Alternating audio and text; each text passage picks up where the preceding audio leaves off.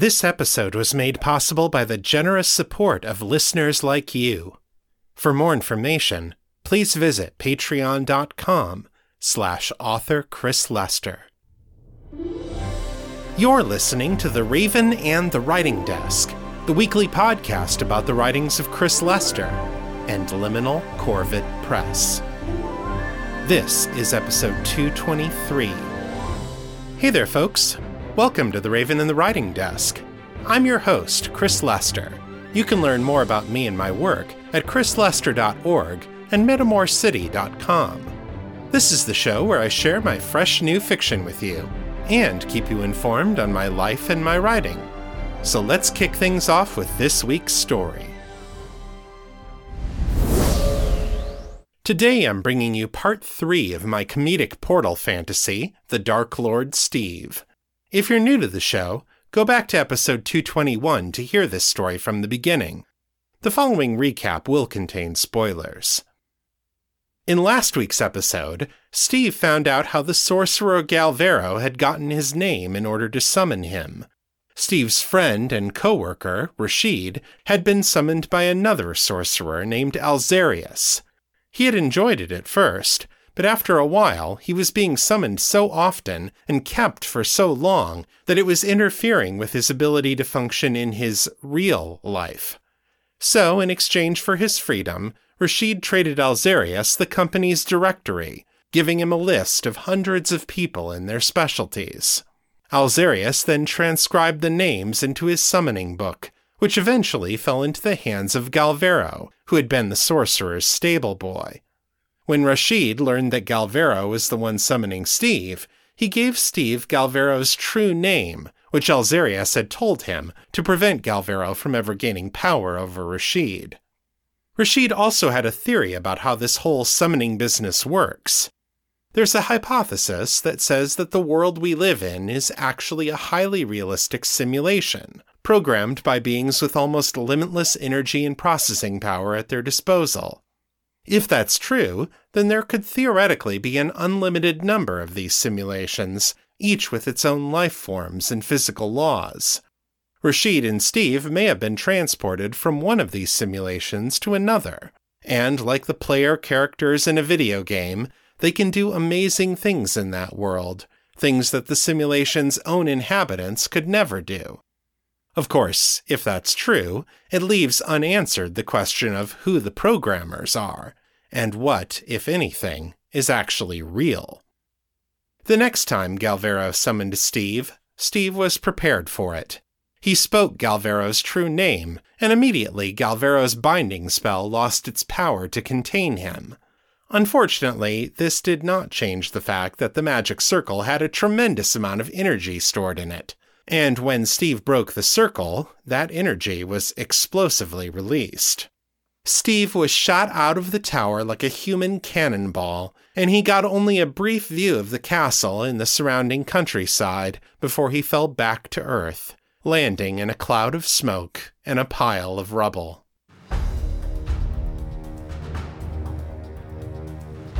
The Dark Lord Steve. Written and read by Chris Lester.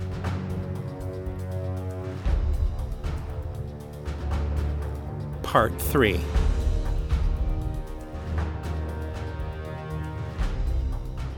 Steve awoke to the sound of a woman screaming. His head felt like a building had fallen on it, or vice versa, which in this case was actually more accurate. His skin was covered in a caked-on layer of ash and dust. His clothes had been torn and burned by the explosion, and were barely clinging to his body. He took a deep breath as he woke, and his diaphragm spasmed, triggering a vicious coughing fit. He sat up, tried to wipe the grime out of his eyes, then bent double, continuing to cough and hack and spit as the building's residue worked its way out of his system. Through all of this, the screaming did not abate. When at last he could see again, he peered down from his pile of rubble at the source of the noise. The woman stood in the tower's single doorway, which had been enlarged significantly by the explosion. The door that had once occupied the space had been blasted to splinters. These now filled the outside hallway, along with several hundred pounds of rocks and pebbles, which presumably had once been part of the wall. She was a rather plain-looking young woman, maybe in her mid-20s at most, with blue eyes, light brown hair, an upturned nose, and pale skin that was heavily freckled from the sun. She wore a shapeless dress of rough-spun linen, a stain-spattered apron, and a white bonnet that covered her hair completely. She clutched at her chest and stared at the wreckage, and especially at Steve, who had apparently survived the explosion with no more than a nasty headache. "Ah!" she said, for what felt like the 400th time. "Ma'am," Steve croaked, his voice gone hoarse from the dust and the coughing. "Ah!" she said again. "Ma'am, please stop," Steve began. "Ah!" she said. This time she pointed a shaking finger at him. Steve sighed, closed his eyes, and snapped his fingers. The screaming immediately became muffled. He opened his eyes again and looked. As he had imagined, the woman was now contained inside a giant plexiglass tube, similar to the bulletproof windows that hung in front of bank tellers in some of the rougher parts of the city. The woman continued screaming and pounded on the plastic walls to boot, but at least now it was quiet enough that he could hear himself think. After a minute or two, his headache lessened enough that Steve could get up and maintain his balance. He descended the pile of rubble and examined what was left of the room. The dust and ash covered everything, but he brushed some of it aside and found the charred, blackened lines of the pentagram underneath. He poked around in the debris for a few minutes, but he found no trace of Galvero's body. Actually, that wasn't quite true. Galvero's remains were present. They were just indistinguishable from the remains of everything else that had been inside the tower when the blast occurred, such as the Tome of Alzarius. Steve spat out more of the ash and dust, feeling vaguely queasy. "Fuck," he muttered. Galvero's summoning spell was broken, but Steve was still here, not back home where he belonged. The person who might have been able to tell him why was going to spend the next 3 months getting dusted off shelves in the town outside, along with the book that might have let Steve figure it out for himself. Which means I have no idea how to get home. Dimly, he became aware that the muffled screaming and pounding had ceased. He looked over and saw the woman sitting on the floor, leaning against the side of the tube, watching him with a look of vague confusion. Her eyelids fluttered, and she seemed to be giggling to herself. He'd heard that was a sign of oxygen deprivation. "Shit," Steve thought. "I forgot about air holes." He snapped his fingers and made the tube vanish. The woman slumped forward, and Steve crouched at her side. "Hey," he said, shaking her shoulder a little. "Hey, are you all right?" The woman raised her head and blinked at him.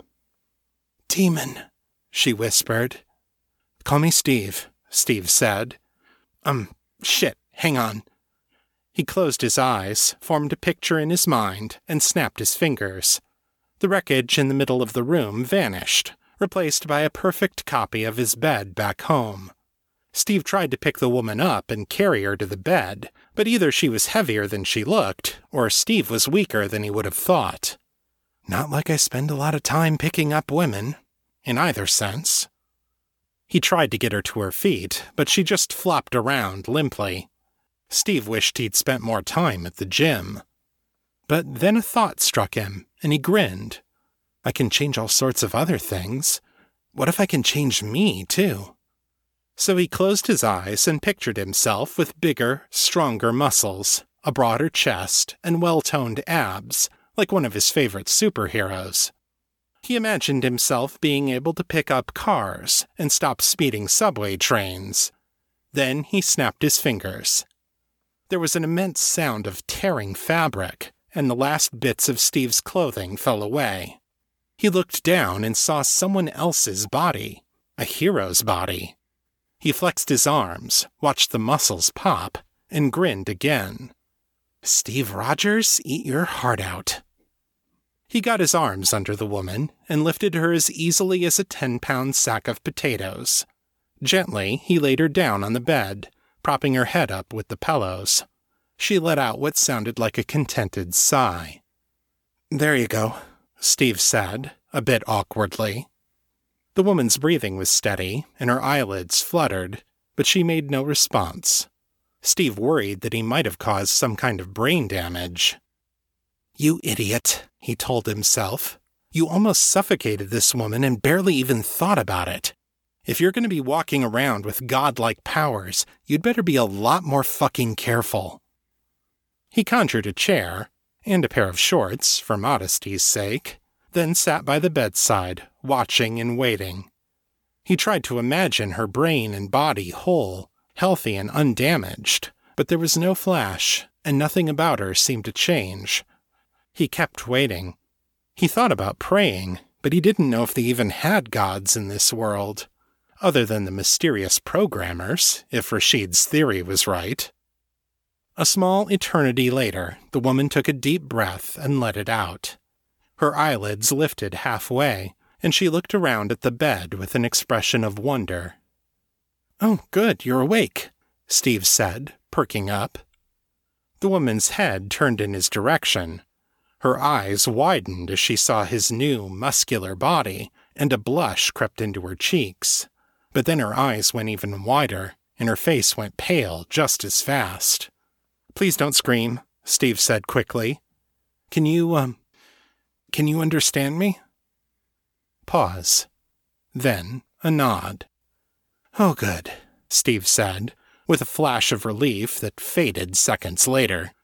"Look, I'm sorry about that thing with the tube. You kept screaming, and I wasn't trying to scare you, but I really need somebody who can tell me what's going on, and it was the first thing that popped into my head, and... He trailed off. The woman was watching him with a strange expression. Confusion, maybe, and fear, and maybe something else. He sighed and looked down at his hands. "And that's not an excuse," he finished. "It wasn't right. I'm sorry." The woman didn't respond. She just kept staring at him with that look that Steve didn't quite understand. After a moment, he got up and started heading for the doorway. "I'll stop bothering you now," he said. A pause, then, "I really am sorry." He had almost reached the doorway when the woman called out to him. "Wait." Steve stopped and turned back. The woman was sitting up in the bed now, her head tipped to one side, as if that might give her a clearer perspective on him. "Why did you do this?" she asked, gesturing down at the bed. Steve shrugged, feeling foolish. "Well, like I said, I didn't mean to hurt you. I wanted to make sure you were okay. I was, trying to be nice." A faint frown creased the woman's brow. "You were sorry," she said slowly. "You felt ashamed?" She sounded like the word was one she didn't use often, even in her own language, and it had taken her a second to remember how to say it. Steve's cheeks flushed. "Yeah." "But you were a demon," she said. "Demons do not know shame." "I'm not a demon," Steve insisted. "I'm just like this guy from another world. I can't do any of this crazy stuff at home. It only happens when I come here." He tried to imagine something random that he could summon into his hand, just for a demonstration. For some reason, a bouquet of flowers appeared. He imagined a vase with some water and stuck them into it, then brought it back to the bed. Here, have some flowers." He made a nightstand appear next to the bed and set the vase on it. The woman watched all this with a look of wide-eyed wonder. "Thank you," she whispered. Steve sat back down next to her. "I'm Steve," he said again. "What's your name?" A bit of wariness crept back into her eyes. "Master Galvero said we should never tell a demon our names." Steve sighed again. Right. He thought back to when he had used Galvero's real name, and how his power was suddenly able to affect the sorcerer's pentagram when it hadn't before. How does that work exactly? What does it do? The woman blushed. I don't know, Steve. I'm just a maid. Master Galvero didn't teach me any magic. He just said that your name is a part of you, and if you give it to someone with magic, they can affect you and things that are yours. Steve frowned thoughtfully. Huh. So I can do whatever I want with stuff that's mine, but if it's yours, then I could only change it if I knew your name? I suppose so, the woman said. Steve reached into the vase and picked out one of the flowers, a daisy with white petals and a bright yellow center. He gestured at her with the flower. I gave this to you, so it's yours now, right? She nodded. Then he focused on the daisy, tried to turn the petals pink. Nothing happened. He put it back in the vase, conjured an identical daisy into his hand, and repeated the process. This time the petals turned pink immediately. He grinned up at her. That's pretty sweet. She cocked her head at him again, showing him a puzzled smile. I don't think you're supposed to eat it, she said. Steve laughed. Well, I get why you don't want to give me your name, but I feel like I should call you something besides Hey You. He handed the flower to her. Can I call you Daisy? She looked down at the flower and smiled again. The expression seemed more genuine this time, and it lit up her face in a way that Steve hadn't expected. She reached out and took the flower. All right, Daisy, she said. Daisy helped Steve choose some new clothes that wouldn't look too out of place, then led him on a tour around the castle. For the last 10 years it had belonged to Galvero, who had purchased it from an aging baron whose sons had all been killed in a recent war. The baron and his wife had gotten a nice retirement fund, and the sorcerer had gotten the land, the fortress, and the tenant farmers who worked the nearby fields. After the baron's death, his overlord had bestowed the title on Galvero in turn, and things had gone on pretty much as they always had, except that the new baron had a tendency to summon demons to help him. Not surprisingly, Galvero's crop yields were the best in the Reach. The town stood between the castle's keep and the outer curtain wall, and mostly served as a safe place for the farmers to sleep. There were a few skilled laborers here as well. A blacksmith, a brewer, several seamstresses, a medicine woman, and a cooper, which Steve learned was a person who made barrels. For other things, they had to depend on itinerant merchants and craftsmen, who rode a circuit between towns to trade their goods and services. Nearly everything in the town and the castle had belonged to Galvero. The farmers were not technically slaves, but they worked their fields on a sort of long-term lease, and most of what they grew went to their lord as payment. Daisy and the other household servants didn't even have that much. They were paid in room and board, and maybe a few coins at certain holidays, if the baron was feeling generous. Sure, they could leave whenever they wanted, but they had nowhere to go, and no way to get there. Steve was starting to feel a lot less sorry about blowing the guy up. So who owns this place now? He asked, as they made their way through the kitchens. Daisy made a gesture with both hands. He didn't recognize it, but it seemed roughly equivalent to a shrug. I don't know. Master Galvero didn't have any heirs. He had talked about taking an apprentice someday, but I don't think he trusted anyone enough to teach them. Steve didn't find that hard to believe. What happens if there isn't an heir? Daisy's expression darkened. The overlord will give the land to another vassal, she said, her voice subdued. Someone who has earned his favor. And that's bad? Steve guessed. She made that shrug gesture again. It's hard to say. Master Galvero was stern and demanding, but the land prospered under him. The next lord could be anything. Cruel and stupid, or kind and incompetent, or generous and wasteful. Her eyes drifted down to the floor. and a new lord usually comes with followers of his own. He will give them the best jobs, the best land. We will have to make do with whatever is left." Steve stared at her, appalled. "Dude, so if the new boss doesn't like you, there's nothing you can do? You're just fucked?" Daisy gasped. Her cheeks turned bright scarlet. After a moment, she managed, That is one of the possibilities." Steve was puzzled by her reaction, until he realized what he'd said, and how it must have sounded in translation. Then he blushed almost as red as Daisy. "Oh, shit. That's awful, Daisy. I really hope that doesn't happen." Daisy shuddered. "As do I. But there is nothing to do now but wait and see. Perhaps the gods will be kind." After a moment, she continued walking on, gesturing for Steve to follow her. He did so, but a sinking feeling was growing in his gut.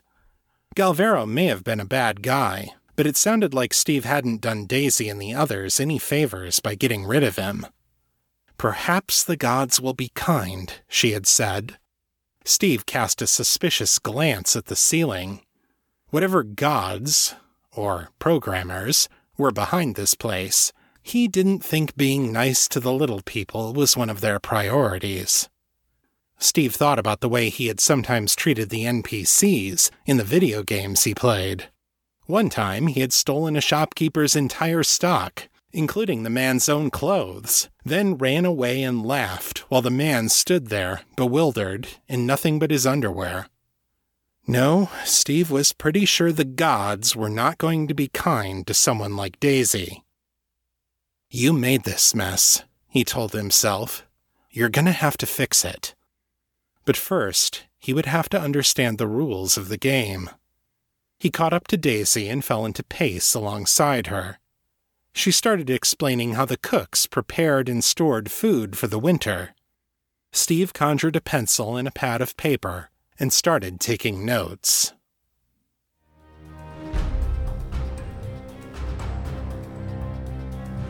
And that's the end of Part 3. Come back next time when Steve and Daisy face the problem of Galvero's successor.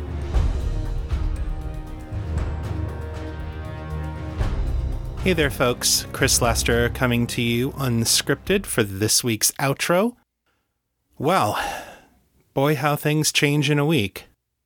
By now, I'm sure that pretty much everybody who's hearing this is on some degree of lockdown or social distancing, and that can be really hard. So I'm really glad to be able to continue to bring you guys these stories in order to help with that feeling of boredom and isolation. Out here in Wisconsin, we are not yet on full lockdown, but we are engaged in pretty extensive social distancing. I've had to change the hours that I'm working at the lab in order to reduce contact with other people. So I'm going to be basically working an afternoon shift from 2 o'clock to whenever I can get done with my testing. And I'll only be going into the lab on days when I actually have testing that needs to be done. Everything else is going to be done from home. So that is reducing my risk of contact. And fortunately, I am on salary, so my income is not going to be impacted by this loss of work time. So I'm obviously very grateful for that. My wife, Mel, is still doing some remote work for one of her jobs. She has been pretty much laid off from the other one because it was at a camera store and they are cutting back hours. And, it turns out not a lot of people are buying cameras at a time when we're dealing with pandemic. So that has been a hit to our income. Also, she's not booking much in the way of new photography gigs because large gatherings are prohibited and even small gatherings are pretty heavily restricted.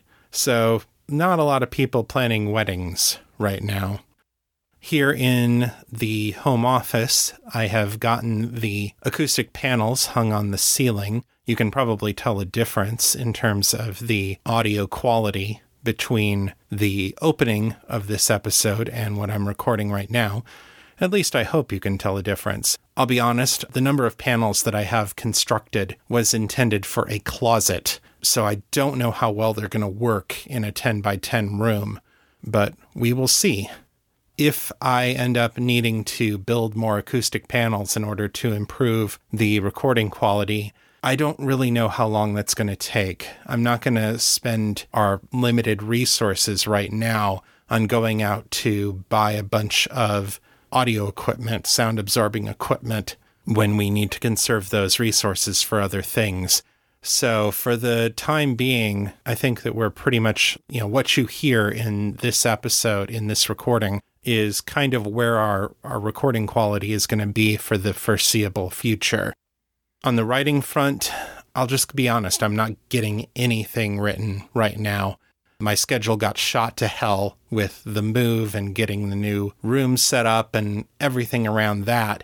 And then this pandemic thing hit, and that is not doing good things for my anxiety, as I'm sure you can guess. So my creative energy is at a real low point right now. I haven't written anything since pretty much the beginning of February. So that's not great. And I'm going to try to work on that.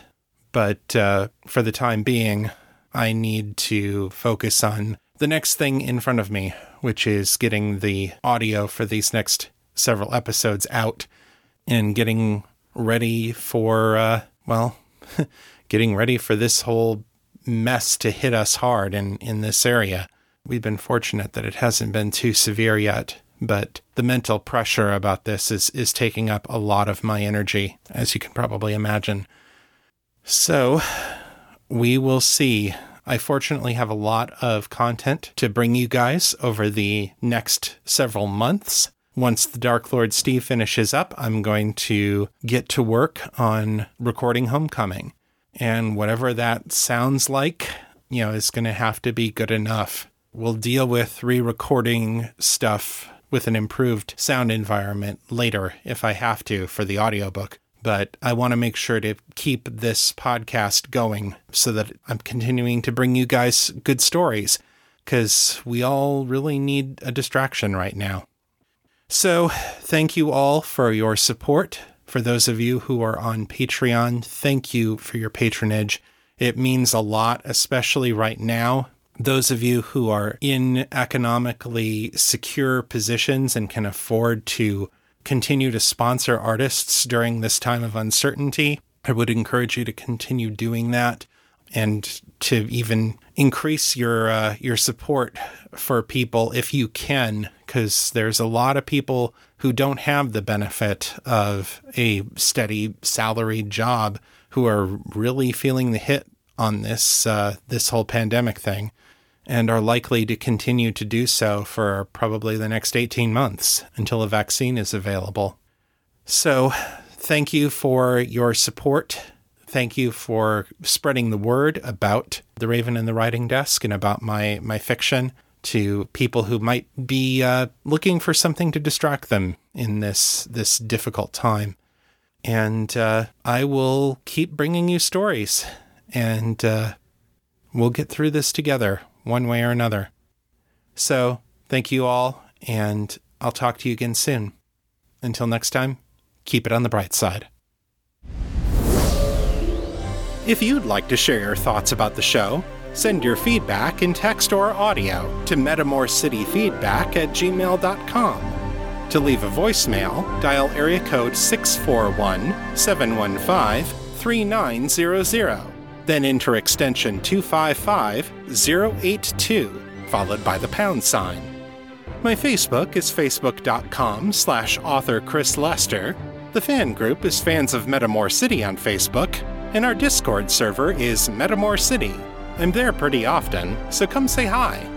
If you like this show, please consider leaving a review at Apple Podcasts, Stitcher, or Podchaser.com. It really helps people find the show. That's all for this week. I'll be back next time with more fresh new fiction. Until then, keep it on the bright side. This is Chris Lester, signing out.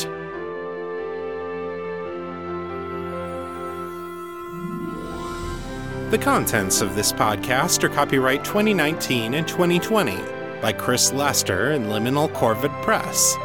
The show is released under a Creative Commons, Attribution, Non-Commercial, No Derivatives license. So don't change it, don't sell it, but feel free to share it all you like. For more information about this license, please visit creativecommons.org.